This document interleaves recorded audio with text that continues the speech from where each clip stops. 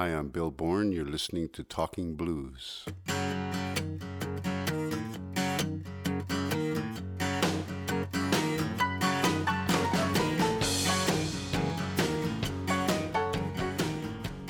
So you're just back from Germany, 3 weeks out there? Yes. I interviewed Lester the day you left for Germany. That's right. So tell me how the tour was. Oh, it was fantastic. Sort of a bit like clockwork in some ways. You'd expect, I guess. Everything went very smoothly. And particularly, we all noticed the enthusiasm of the audience, you know. So for those who didn't listen to the Lester interview, which happened a few weeks back, you hadn't been on tour with the Tricontinental group, Lester and Slim, Madagascar Slim, for like 7 years or something. Is that correct? Yeah, at least. I think the last time we toured, it's a bit murky. It's funny, like we don't really remember.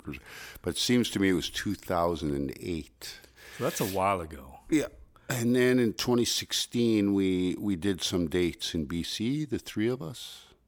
And we did some live recording. And then earlier this year, in March 2018, we got together and did a short tour with a new member of Tricontinental, Michael Treadway. The drummer. On drums, yeah.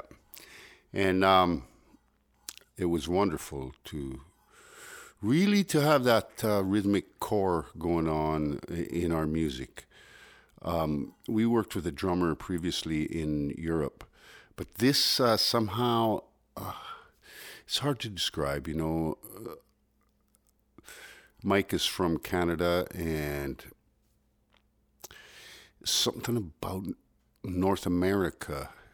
I have theories about it, but anyway, something about North America. No, I want to hear this theory because, I mean, the band is called Tricontinental. Yes. It's three different musicians, based around three different musicians from three different continents. Yeah.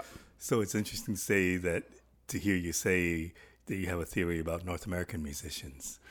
Yeah, the theory it has a lot to do with the blues. Right, okay.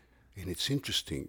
I did a workshop at the Vancouver Folk Festival back in, I think it was 2004 or so. Anyway, at this workshop, there was a woman. Now, I don't recall her name at the moment, but she had done a lot of research and written a whole paper about the role of indigenous people in the development of the blues. Wow, okay. And she said if you look into it, it literally comes down to about 50-50. The blues really developed about 50-50 between African Americans and indigenous people. And she said the primary reason for that was that the Europeans that were, you know, I guess you could say invaded North America at the time, were seen as a common enemy of those two groups of people. And so they gravitated to each other. And they tended to, whenever possible, they hung out together and they made music together. Wow.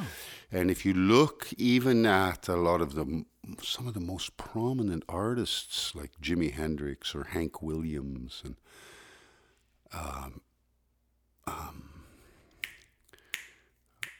I'm trying to remember the name of it. Anyway, lots of other people. There's all kinds of them. You know, Robbie Robertson is another one. But there's many that are part native at least, right?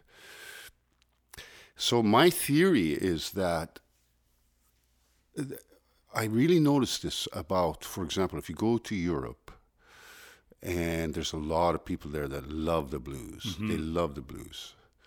And that's understandable. But there's a lot of musicians there that play the blues too. Mm-hmm. But it seems to be there's something very subtle in most cases that I've experienced of European musicians playing the blues, in that it's almost like the music is too precise or something. So does it have something to do with on the beat, behind the beat, is on Yeah, the beat? yeah, absolutely. But I think it may be more. My theory is that the blues really is related to the indigenous music of this continent, North America, in a big way. And there's a couple of reasons for that. One, African music is very much on the beat. Right. Most of it is really like potent in that way. Whereas you find blues has got this kind of like behind the beat feel and sometimes ahead of the beat, like sort of more around the beat. It's quite interesting. Powwow music, though, has this. Powwow, of course, is only one part of indigenous music from North America, but has this incredibly grounded groove with the big drum when they play. Everybody plays together. Not really unlike blues in that regard. And the singing and everything tends to really kind of float around this grounded groove. And so my theory is that if you're born in North America and you eat the food here and you get the dust in your body, that you're getting the essence, some of the essence of the music in your body. And not to mention the fact that you grow up with the sensibilities of that music around you, kind of in the air too, you know. Okay, so I have to ask, Madagascar Slim in your band, he comes from a different continent. Yes. Is there a different musical sensibility, or is there a different percussive sensibility to the way he plays in your band? When it comes to his Malagasy music, the music of Madagascar, there is a different sort of attitude to the rhythm. But Slim started studying blues when he was a teenager, and he really got into it. Like I don't know if maybe you've never heard him play, but he can like imitate Jimi Hendrix and just like bring a tear to your eye. Like, it's unbelievable because he happened to he managed to get his hands on those recordings, and he slowed them down and did everything he could to figure out every solo that Hendrix played, and other people, lots of other people, right? And he really loved the blues. And then he came here in his early 20s, and then he ended up playing blues in Toronto for many years. Right. Steady, like with great blues players from here. And so he is equally adept with the blues and with the African music. And there is a connection with the rhythm to what you'd say Madagascar, Malagasy music, and the rhythms. There are particularly the very intense kind of 6/8 rhythm known as salagi. And there's a connection between that and shuffle and swing rhythms. So it's very interesting because Slim, he is kind of able to hop from one to the other quite with a lot of agility. Yeah. It's funny because I don't know why, but with you and with Lester, I don't think blues. And I know you play a lot of blues music, but when I think of you, I think automatically more folk and singer-songwriter stuff. Yeah. But blues is a big part of what you do. Well, Tricontinental, there's a blues influence in almost everything we do. And early on, when I started playing professionally, in my early 20s, I remember learning Mississippi John Hurt tunes, and then some other tunes. And I recognized right away, I felt a deep comfort with that music. So you could say Mississippi John Hurt, I mean, it's Piedmont. Blues is a bit different than I guess, sort of what people think of as blues in many cases. But a deep comfort, I can't explain it. I mean, it just felt like home, you know. That's how it felt to me. So, yeah, that's a big influence in the way I sing and in the way I play the guitar. Although you wouldn't say it's like Chicago blues in any way. Right. You know what I mean? So when I talked to Lester, he said, I have no idea if people are going to show up. It's been a number of years since you played Europe. So tell me about the tour and how it was. You said it was well received, but were you surprised by the turnout? Were you surprised by the reaction? Yeah. In some cases, both ways by the turnout. In some places, we were a little disappointed, but in other cases, we were just like really blown away by the turnout. So apparently, the scene has changed a bit over the last few years in Germany, and there's various reasons for that. I guess it's kind of fractured a bit, maybe because of the internet. And stuff like that. That's what some people think. But that it's like people were waiting for us. Where were you for so long? Well, yeah. It's a beautiful thing, But even with you, I mean, I haven't seen you in 6 or 7 years. I'm not sure if you've been back to Toronto in 6 or 7 years. Not much, a little bit. Yeah. So what's the thinking? I know you're busy. I know you're touring a lot out west. Is it just because coming out to the East Coast is a pain? It's expensive. You got to get a lot of gigs to make it worthwhile? Or how does that happen? I guess maybe that's part of it. I just really got involved at home, more. I don't know. Things come up, and you're just like, well, I have to focus my attention here for a while. And I've been enjoying it a lot, sort of not being on the road so much in the last few years. But I've done tours. I have done tours, and I love to do that. And to me, nothing greater than live music. It's in my experience as a musician. Yeah. And what's it like to get back together with the three of you now? 4 of you, but with the other 2 and saying, let's get the band back together and starting to play a lot. And you obviously played a number of gigs this year. What's that feeling like to get back with that band that you haven't played with in a long time? No, it's fantastic. We have, it's interesting because a very natural interaction on stage or in rehearsal or in the van or whatever. It's like it doesn't seem like there's any egos floating around, Was it ever an issue before? No. No, very beautiful that way, Like, literally, it's the only band I've ever played with where nobody's ever late. And I mean, it might sound a bit boring, musicians? but I mean... It's great to go, well, we have to leave at 11, and everybody's at 1 minute to 11, they're all there ready to get in the van and go, It's not stressful, and you don't have to worry about it's not like herding cats or something, It's beautiful. And so how did it happen that you decided that you would get back together after a number of years? It was... Well, I don't know.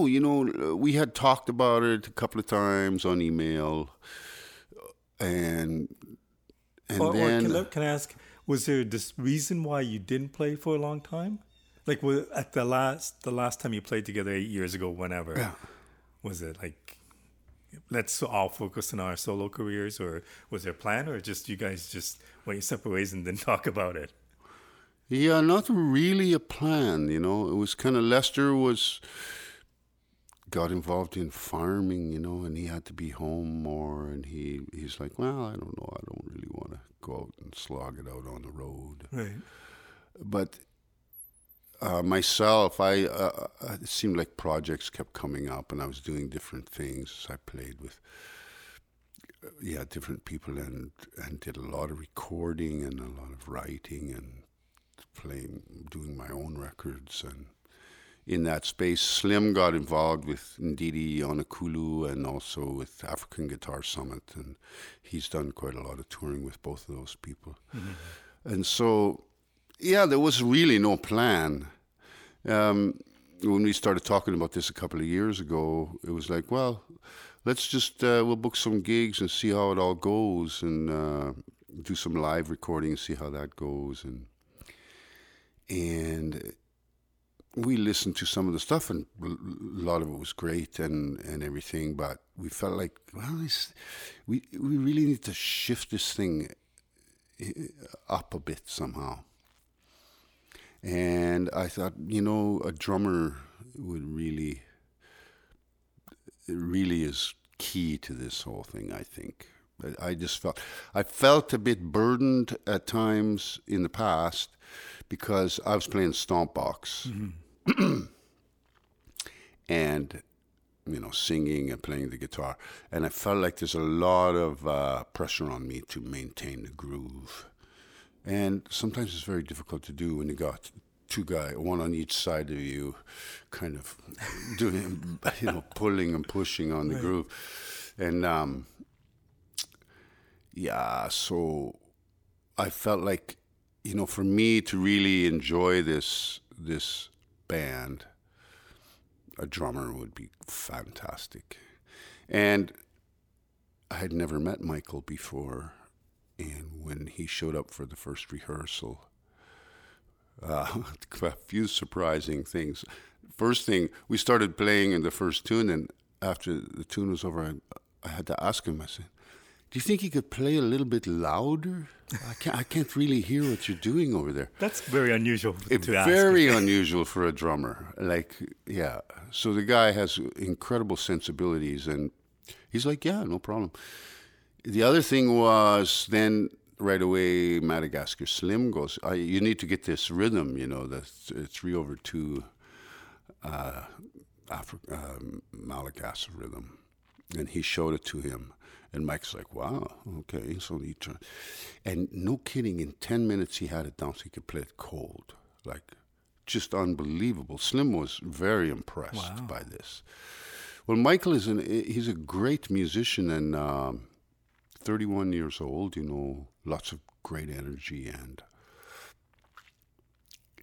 some people I know on the tours that we've done have said, well, not so much a drummer, more like a percussionist, even though he's playing a full drum kit, And there's times when he really does get into, what you'd call drumming, and there's other times when he's really all over the place with percussion and shakers and various things. And fantastic. It just really is liberating. For me, I know, I'm still playing a stomp box. It's only to keep my leg from getting damaged. Because I like to play the rhythm with my heel, So does that change things in the way that you approach your stomp box? No. Okay, so having the drummer doesn't change. I just follow the drummer. You know what I mean? The drummer is holding the groove. So as a guitar player, singer, you can lean on the groove forward or back. And it really sets you free, and the groove doesn't move with what you're doing, It's fantastic. And so Michael he works with Lester, correct? Him and Lester are doing some stuff, yeah. So you hadn't played with them before? No. Wow. No. So it must be a neat feeling when you meet new members and it fits like a glove. Yeah. And I don't know if that happens often or if that's a very difficult thing. It's rare, yeah.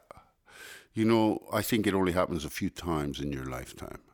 And I guess we sort of realized that, a couple of years ago when we started talking about doing some gigs again, that the three of us, we always got along really well and still have nothing but respect for each other. Mm-hmm. So this is fantastic. And I think it's rare, very rare. Musically, it's not like you would automatically listen to the three and go, oh yeah, these three fit like a glove. Do you know what I mean? Individually, they're all talented, but it's not like there's a connection that says, if I listen to Slim, that I automatically think, oh yeah, he would be great with Bill. I just don't. That's what I find fascinating, is that the three of you are so uniquely different, yet together, it's a neat combination. Yeah. It's kind of magical. I think. I can tell you this, that when we first started playing with Slim back in fall of 1999, he started showing us Malagasy rhythm, and we were just sort of like, what? We're supposed to play this? How do you do this? And it was a very steep learning curve. But now we've had, 15 years or more to digest the whole idea, and it feels very natural to us now. So that's a great development. I think probably for any musician to really be able to kind of ingest that foreign culture of music and really have that opportunity over time to actually articulate it and really be able to get in there and play it. How different a musician do you think you are from the last time you played together with the two other guys? I learned so much. I learn new things every day. So, and you collaborate with a lot of people. It's rare I don't, but you collaborate with a lot of people. I love getting doing that. new ideas. Yeah, there's that. But the main thing, I guess in my own sort of like the cutting edge place, wherever that is, I'm experiencing things I've never experienced before still. And music is so vast and so, it's like a huge rainbow of possibility. It's just like unbelievable. And the longer you play, the more you realize it's just vast scenario. It seems to me what's going on there is music is always playing. But the musician, when they start to make a sound, they just tap into it. And it's an invisible energy. You can't see it. You can't hang on to it. When you stop the motion, any kind of motion, the music stops. It could be the speakers of your stereo.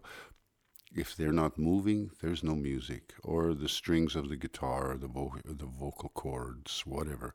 Something has to be in motion in order for us to actually even, experience it. A shared musicality. And yet that energy is always available. It's always there. And I really liken it to spiritual energy. The longer I play, the more similar it feels to me to be involved with that. I've heard songwriters talk about being just sort of like a vehicle for messages, that some things just come through them as opposed to them creating it. Yeah. Do you look at it that way when you create? Absolutely, yeah.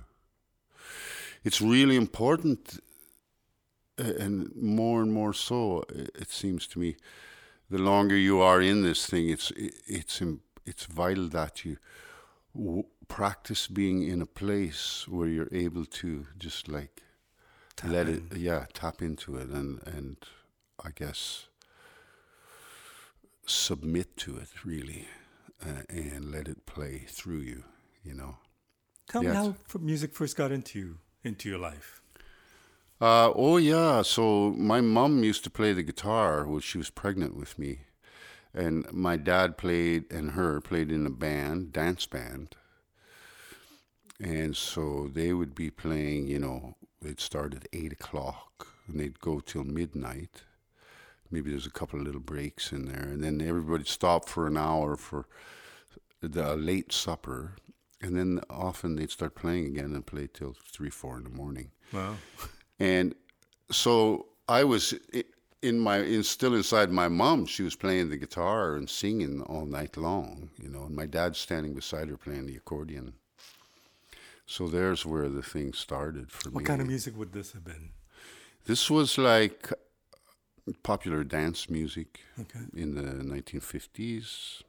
So some of it was related to Celtic music, dance music. Some was related to country music, dance music. So you came into a musical family, so music was around you all the time. Always around, yeah. In fact, my mom told me recently I was a 10-month baby. Wow. And the doctor was getting very worried. She said, "Don't you worry about that kid, he's fine." I said, "How come you didn't tell me this a long time ago?" But anyway, she finally decided to tell me that.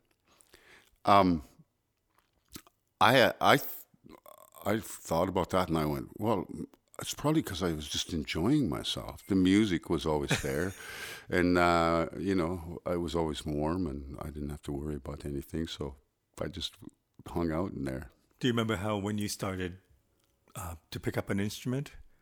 Or I presume it was there all the time, so you probably picked it up as soon as you could. It's interesting. When I got to be sort of like big enough to pick the guitar or something, I wasn't very interested in it. I was playing with the other kids and doing other things. When I was 11, a clarinet showed up at our house, my uncle's clarinet. And I took it out of the box and put it together and started blowing notes on it, like right away. So they went, "Oh, well, this sounds promising." So I took lessons for a winter on the clarinet. Then I took it to some guys at school wanted to start a band, and we went over to their house, and I took the clarinet. Of course, it was in like B flat and E flat, and all the guitar players were like, "Well, we can't play in those. That's crazy. We can't play in that key." So then I started playing the guitar, and I discovered Simon and Garfunkel and Gordon Lightfoot and people like that, and I was absolutely floored, And that whole thing was going on. This was late 60s. Woodstock, all of that. And it just went, when I started to realize what was going on, this massive scale, really, all that music that was happening in those days, I was really floored, and I was hooked. I haven't been... I worked as a mechanic for a little while in the my late teens up until I was like 21, and then that was it. I stopped and started playing music professionally. Because, well, I remember one day I was working with another mechanic who was in his 40s, and I remember looking at his hands, and they were really like a bit like claws, And I'm like, oh my God, if I keep doing this, pretty soon I won't be able to play the guitar. I better do something about that now, or else, not later. So that was when I made the decision. And did you have an idea what that was, what that life would be like, or what you were trying to pursue? Well,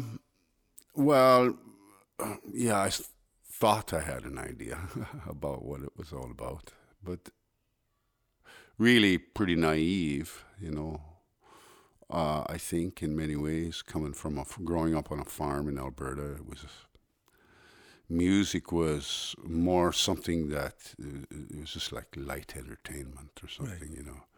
Whereas what I was hearing in the late 60s was something much more profound, and what I was feeling was something much more profound.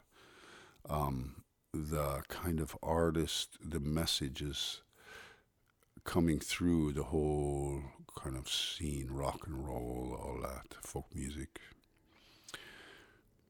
There always seemed to be some kind of a message going on. And I mean, the message is about, really, ultimately, when I started studying songwriting, it was all about love, loving each other, People need to learn to love each other. And it's just as relevant now as it's ever more relevant now than ever, I guess.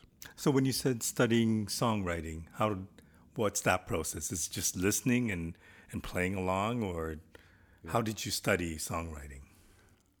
Just really reading the lyrics, of various writers.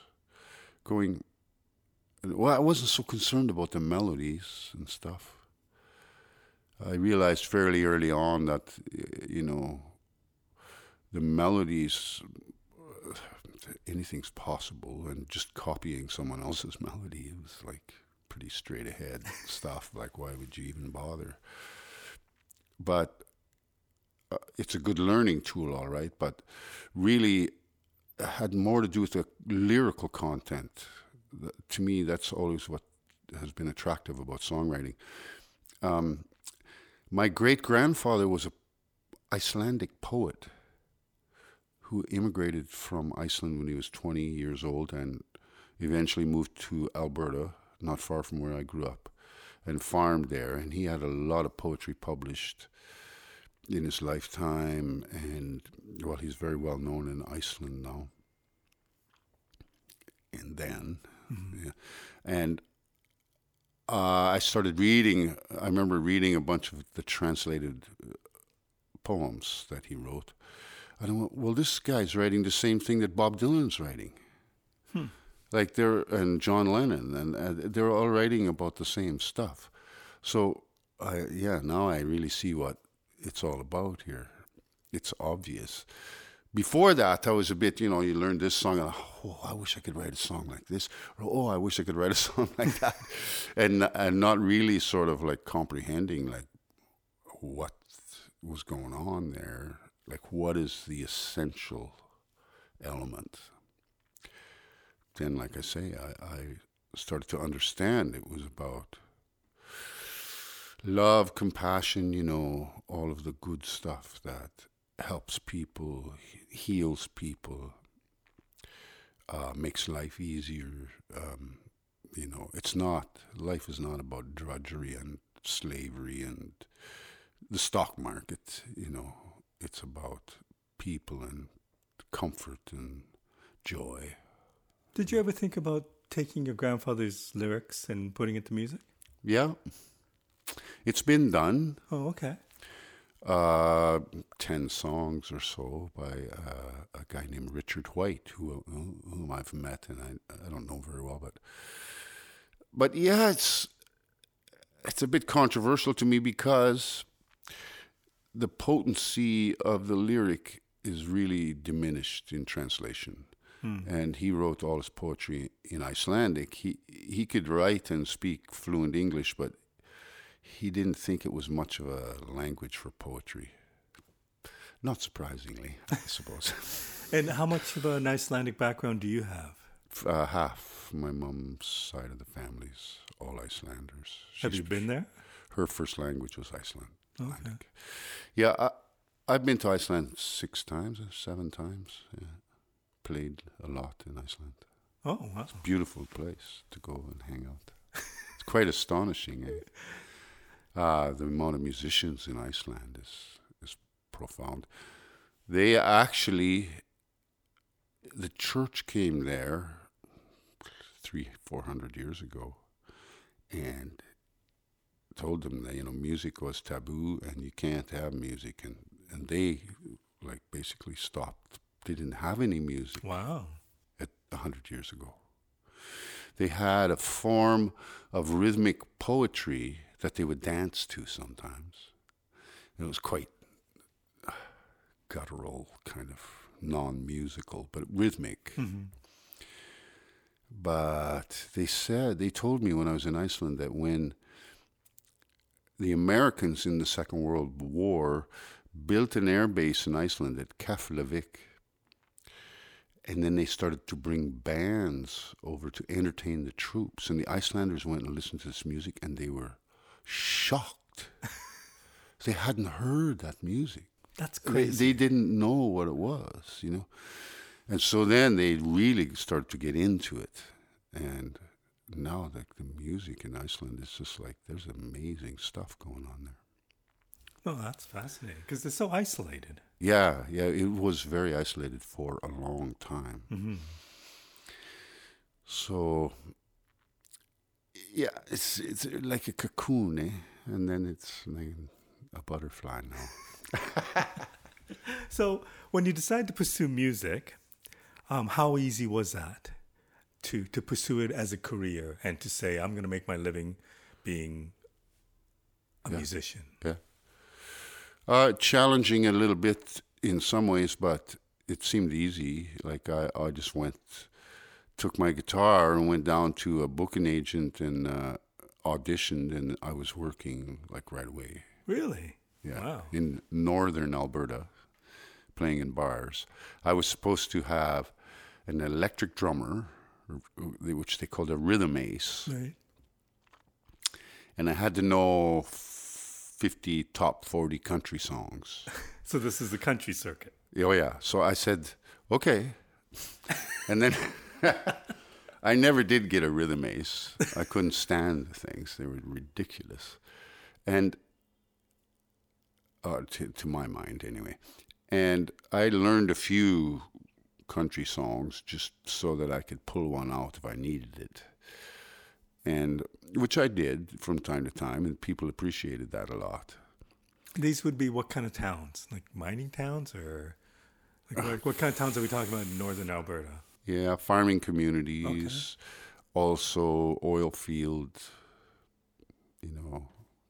big sort of oil field presence, oil field workers in some places. But a lot of them were farming communities, Fairview, Alberta, Peace River, Grand Prairie, Fox Creek, Whitecourt. Yeah, And are we talking like 6 nights a week, or? Yeah, often, yeah. That was typical, 6 nights a week, Sunday off. Yeah. And did you think, this is the life? No. I thought this is a good chance to practice. This is a good opportunity to learn what I'm doing up here, playing music. This is an opportunity, and that's entirely right from the beginning. That's how I viewed, that particular part of what I was doing. So, yeah, I haven't played a gig like that for a long time, but yeah, it really was very instructive to get up there 6 nights a week and play music and go, after a couple, 3 weeks of that, you go, oh, I see. Yeah, okay. Now this is like, and yeah, it's not, what do you see? You see that it's not about you. It's about the whole thing. It's about the kind of vibe that's going on and how people feel. And it's really all about that. And,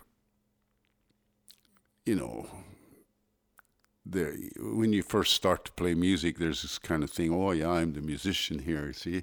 Everybody's looking at me and all this nonsense. And I guess, as a musician, it's a responsibility. It really is, truly. Like, you can get up there and be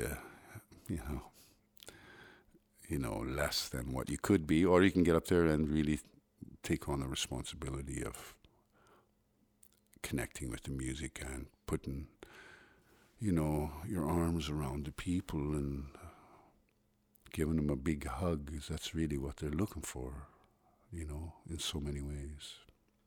Easier said than done. Well, yeah, it takes some practice and some time, and you have to work your way through it. I mean, I guess some people are naturals, I don't know, but for me, anyway, I had to experience it to really kind of understand what's going on there, and I'm still learning. So I love that. It's like it keeps expanding. Was there a point where something happened that changed your outlook or the way you saw things in terms of performance?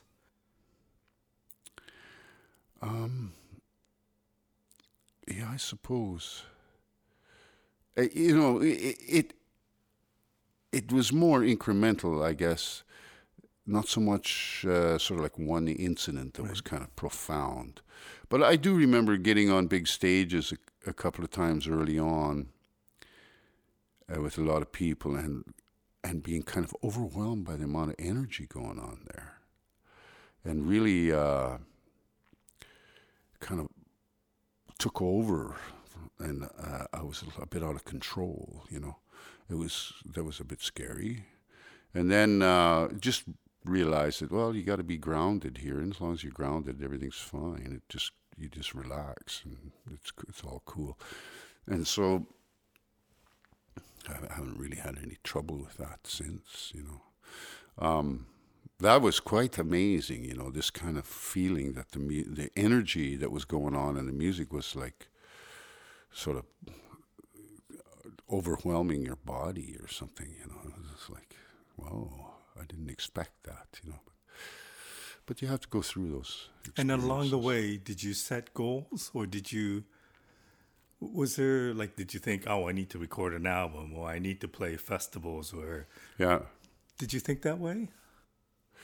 Um, yeah, to a degree, it's like once you start to record, then that's your job, to keep putting out records, because you realize that as a musician, it's really all you have. I mean, you can play the last note and then there's silence, right? Mm-hmm.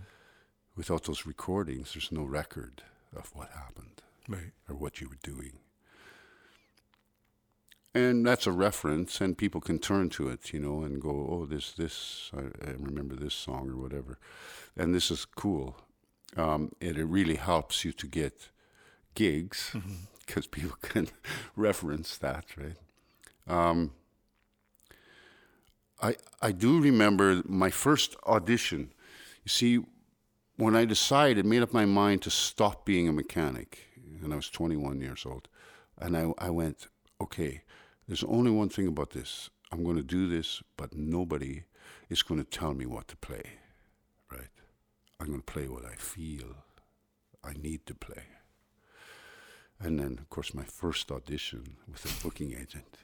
Right. I walked out of there and I went, oh, that guy tried to tell me what to play. He just told me what to play. The first thing that happened. So, anyway, I've always really kind of stuck with that. I mean, we're mixing a new solo record of mine right now. And the process of writing the songs was one that I had never really attempted before, where I spent about a month and a half writing lyrics, a couple of books full of lyrics.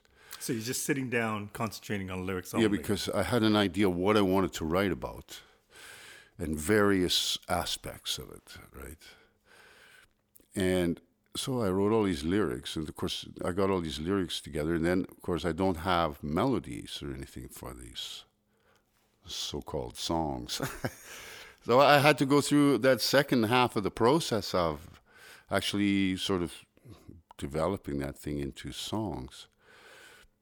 Yet really crucially to me, the lyrical content is crucial, is really vital. Like, I'd always relied in the past on these kind of inspired moments where all of a sudden I'd pick up my guitar and there's a new song and it just came out. That's melody, lyrics, and everything, yeah, all at once, right? And in 5 minutes you got like most of a song, right? And you might have to add a little bit to change a couple of little things, but whereas in this case that hadn't happened for a while. And I'm just like, it was a couple songs, but, I didn't have enough for an album. I really needed, and my experience with this process of, I'm going to write a song now, it was, it was frustrating, because every time I tried that, it never seemed to really work out to be anything. And it all totally forgettable. And so I had always relied on these inspired moments, right?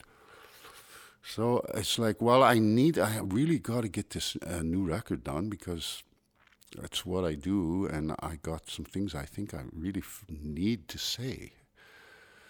I really feel I need to say these things. So I'm going to have to do something different, because these inspired moments are not coming up. Was that frightening? A little bit, yeah. You're like kind of like, well, will they ever come up? And... yeah, it was. It's like, how do you get past? Some people call it writer's block, maybe. I don't know. But it's like, how do you get past that? It's, because like I say, my experience had been, you can sit down and sort of consciously try to put a song together, but never seems to be much of anything going on there. Whereas the inspired moments, they're electrifying, So... anyway, really interesting, because I was able to, through that writing process, get my ideas on paper that I really felt I wanted to communicate. Then the process of the music and marrying the lyrics with the music, that became part of the recording process. So what I discovered, and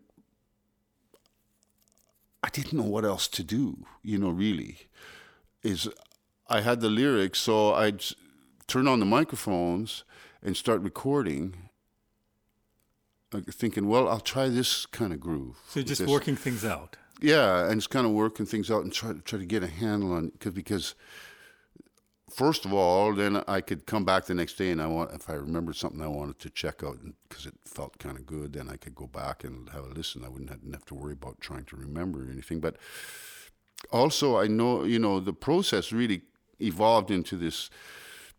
So you kind of get going into a certain kind of song. Maybe it's major chords or something, and the lyrics seem to work with this, and it's okay.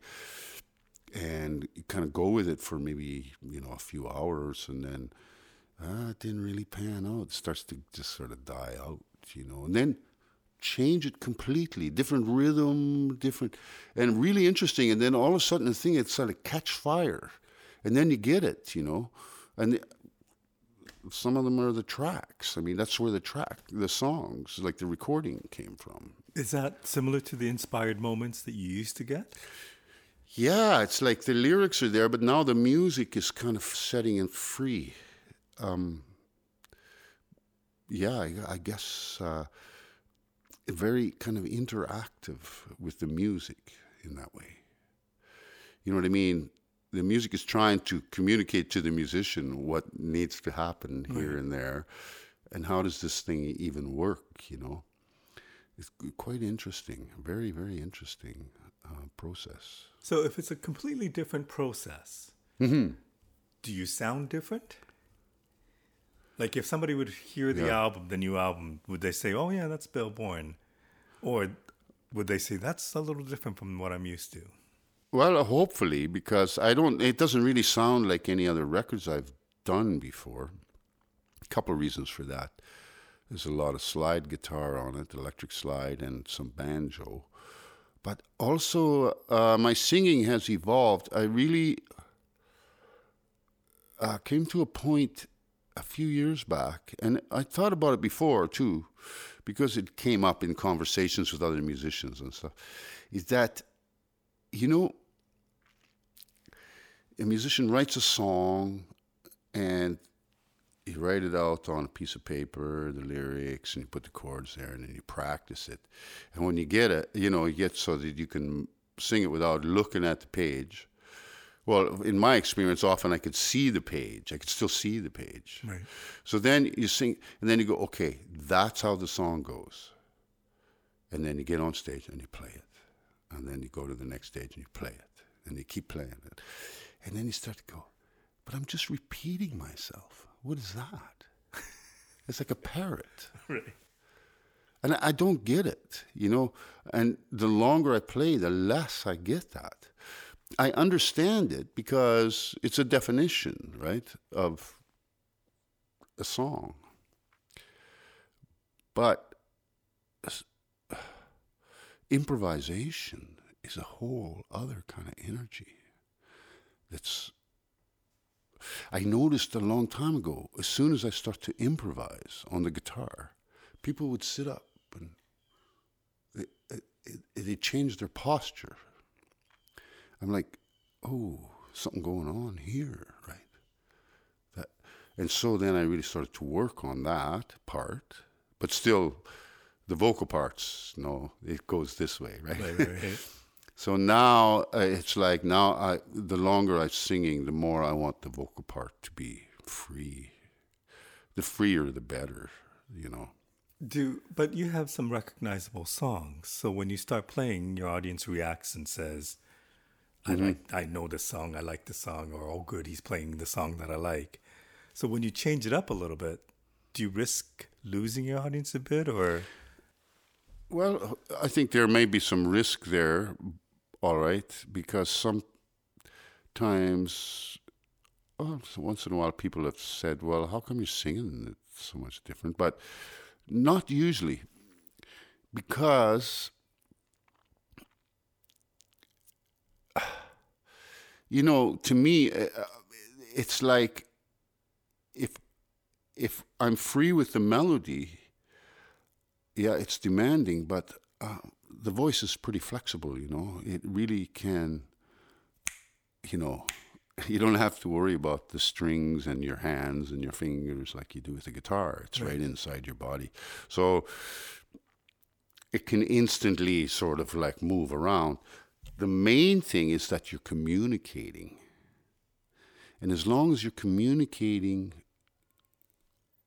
the lyrics, the meaning of the words, people, they don't care what it sounds like.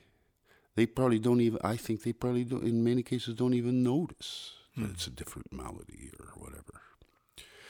And in fact, I know for me, it really helps to, in some cases, reignite a song, because if I've been playing it the same all the time for a long time, and then suddenly I just like, I've had it with that, I want to sing it differently and just let go of that idea, let go of it.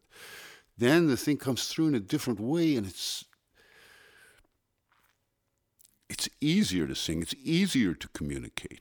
It seems more in the moment, and it is more in the moment, and that's really kind of where it's at. Once you decided to become a musician, did you ever question it? Did you ever think I should go back to fixing machines or being a mechanic? Or Yeah, well, because I have a family, and my wife and I split up after a while. I realized after a while that she wasn't really going to be happy being, if I'm gone all the time. And so I sort of went, you know, maybe we should go separate ways, and you should find someone who's going to make you happy. And that was stressful for my children, of course, and me too, but more importantly for them and for my ex-wife. But we're fortunate in that it was a bit strenuous for a little while, but we reconnected. So now we have just great respect for each other. We love each other very much. And the kids realize that. I mean, they have for quite a long time now. And so, yeah, it could be worse. You know what I mean? To say, if you love someone enough to marry them and even have children with them, how can you possibly ever hate that person? I don't understand that. But, you know, it's something that people struggle with often in that kind of scenario. And it took a bit of work, but it's more than worth it to actually have a relationship with the mother of my children and all of that. It's a beautiful thing. So I feel so great and lucky about it. And she married a great guy, and we all get along really good, so it's good. And she's happy, you know. That's good. And your son, if I remember correctly, he's a musician as well, is he not? Yeah, he plays. He's also a chef. And he does very well being a chef, and he likes that a lot. Wow. Also a tough career, but an amazing career. Yeah, amazing. He's doing well with it, so it's good. He has a knack for it, and it's very creative, and he likes that about it, and it's a steady job. And he eats well. And I had told him that when he was like 16 years old. I said, you know something, if you don't want to go hungry, work in a restaurant. And I think he took it to heart. So that's true. With the music industry changing and drastically changing, even since the last time I saw you, how does that affect the way you do things? Like you saying you're recording a new album. Does it make you think twice about recording a new album because things are different with albums? You don't sell as many CDs, you're streaming stuff and whatever. Yeah. Or is it still the tool of the trade that you need to do? Yeah, it is. It's what stimulates your market. I can't see any reason to stop recording. Like I said, it's really all a musician has. I mean, in the end, you could do whatever you want, but if there's no record of it, there's no. It's like a writer that doesn't write books. You're not a writer anymore. But you see making CDs more important than playing live? No. To me, the CDs really help the live thing out. And of course, that's where you sell CDs. Right. So it's kind of essential. But yeah, no, I really, I guess if you're a musician, if you don't make records, I can see that possibly one day, if everything on this planet changes for the better, that records won't be necessary anymore. But as it is now, or has been anyway, they're kind of essential just to keep the ball rolling, I guess, as it were. Mm-hmm. You know, without, like Tricontinental right now doing these tours, without a new record, it would be like, okay, you know, yeah, we've heard this before or whatever. Yeah, you know what I mean? yeah. To say, yeah. So, And so what happens next? Is there when does this album come out in first place? And like the one that you're working on? well, that remains to be seen, but probably, hopefully before Christmas, but maybe early spring or something. And just tour on that again. Like we will always see you in this neck of the woods. Yes. And then Tricontinental, is there additional dates or more bigger Yeah. plans? Yeah, we're starting to work on a new album and get material together for that, for another one. And but that'll be a year at least before that comes out. So yeah, it's a process, and it's just like you just keep kind of walking through the process, and it's good because it keeps you alive, creative, good energy. It keeps your music kind of moving. Everything's changing in the world around us. How can the music that's you're performing not change? I mean, it has to change. I mean, it really, maybe the changes are incremental and subtle, and that's to be expected. You know what I mean? I could play punk rock maybe, but that would be sort of more like a calculated idea than it would be a natural one, at least for me. But do you ever think about, in terms of, is it all about what inspires you? Do you ever think, if I did this, I could make more money? Or do you know, like, does finance ever come into the next move, or it's never that way? Well, see, to me, if you're thinking in those terms, you're killing what you're doing. Because that thing, you know, in ideal terms, the music or the songs, they want to come through the musician into the world, for the world, you know, people to experience. Mm-hmm. So in order to maintain integrity in that process, if you start thinking, you know, about the stock market and how your song relates to that, and suddenly your motive is shifted to money, let's say, then it seems to me you're going to fall into this trap of really second-guessing yourself. I don't know. I mean, to me, it's about what do I feel inside, and what do I feel is important to be saying as an artist at this moment. That's what it is. And you finish one record, and then it's like, okay, so now what do I have to say now? Mm-hmm. Like, you start working on the next one, really. I haven't done a lot of recording in the last 6 years. I did make a record and came out in 2015 with a band called Transcapes that is completely improvised. Nothing on the recording was ever played before. It's not like we took this song and then we improvised it. There was no song. Right. It was like a groove. And then we tried different groove and a different groove. And we did several recording sessions over months. But this one night, these two people came. Lisi Summer and Itsumi Kuribayashi. They came to the jam and we started playing. And right from the beginning, the little hairs on the back of your neck were like dancing. And luckily, you know, we recorded it and kind of sat on it for a while. I'm like, well, what, this, you know, we'd play it. And you go, well, this is cool stuff. I mean, it's, on one hand, it's like meditation music. On the other hand, it's like party music. And it could, either or. Can you replicate that? Not really.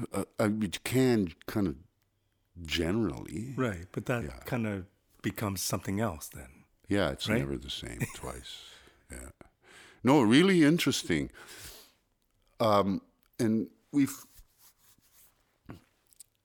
at the time, this idea of, there's this thing in Sanskrit, ancient Sanskrit, called the Eightfold Path to Enlightenment. And it's 8 kind of aspects. And so there's only 6 songs on this record. One of them is like 13 and a half minutes long.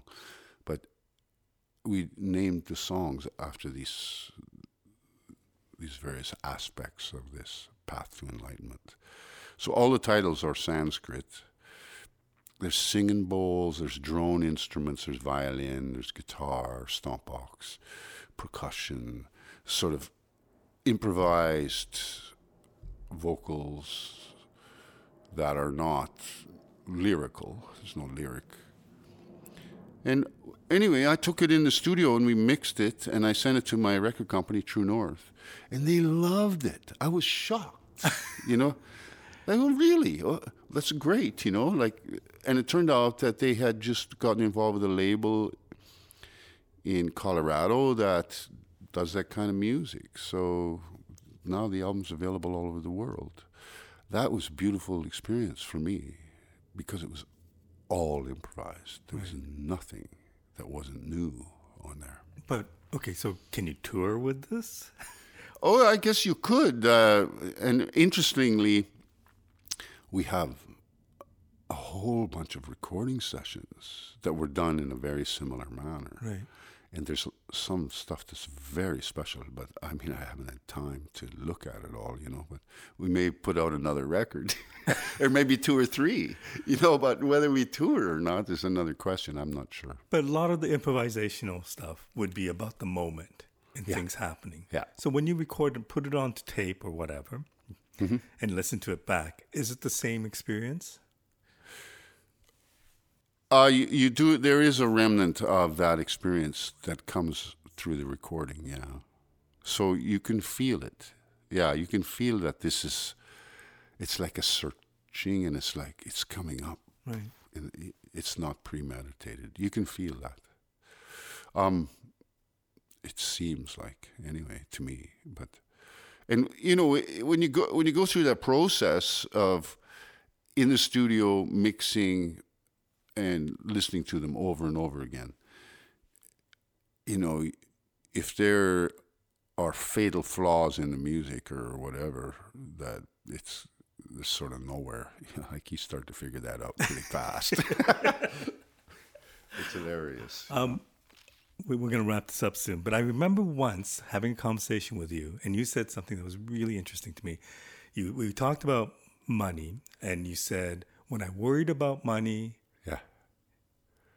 Can you repeat that concept? Because it was fascinating to me. No, it's true. Every time I've gone on tour, if I focus on the money, I never get as much money as I expected. The money would disappear. Yeah, it's like it just didn't come. As long as I focused on why I was there, the music, the people, always got more money than I expected. Always. So, to me, it just says, don't worry about that. I mean, I've never been hungry a day in my life.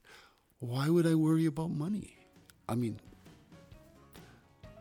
it's a non-issue. It's a great way of looking at it, especially when it comes true. So, thank you. I know you're You just got back from Germany. You Yeah. must be exhausted. You're going to drive back to Edmonton. Yeah. But I really appreciate you taking this time. It's always a thrill for me to sit down and talk to you. So thank you so much great. for doing this. You're such a great interviewer. Well, thank you. You're Thank too you. kind.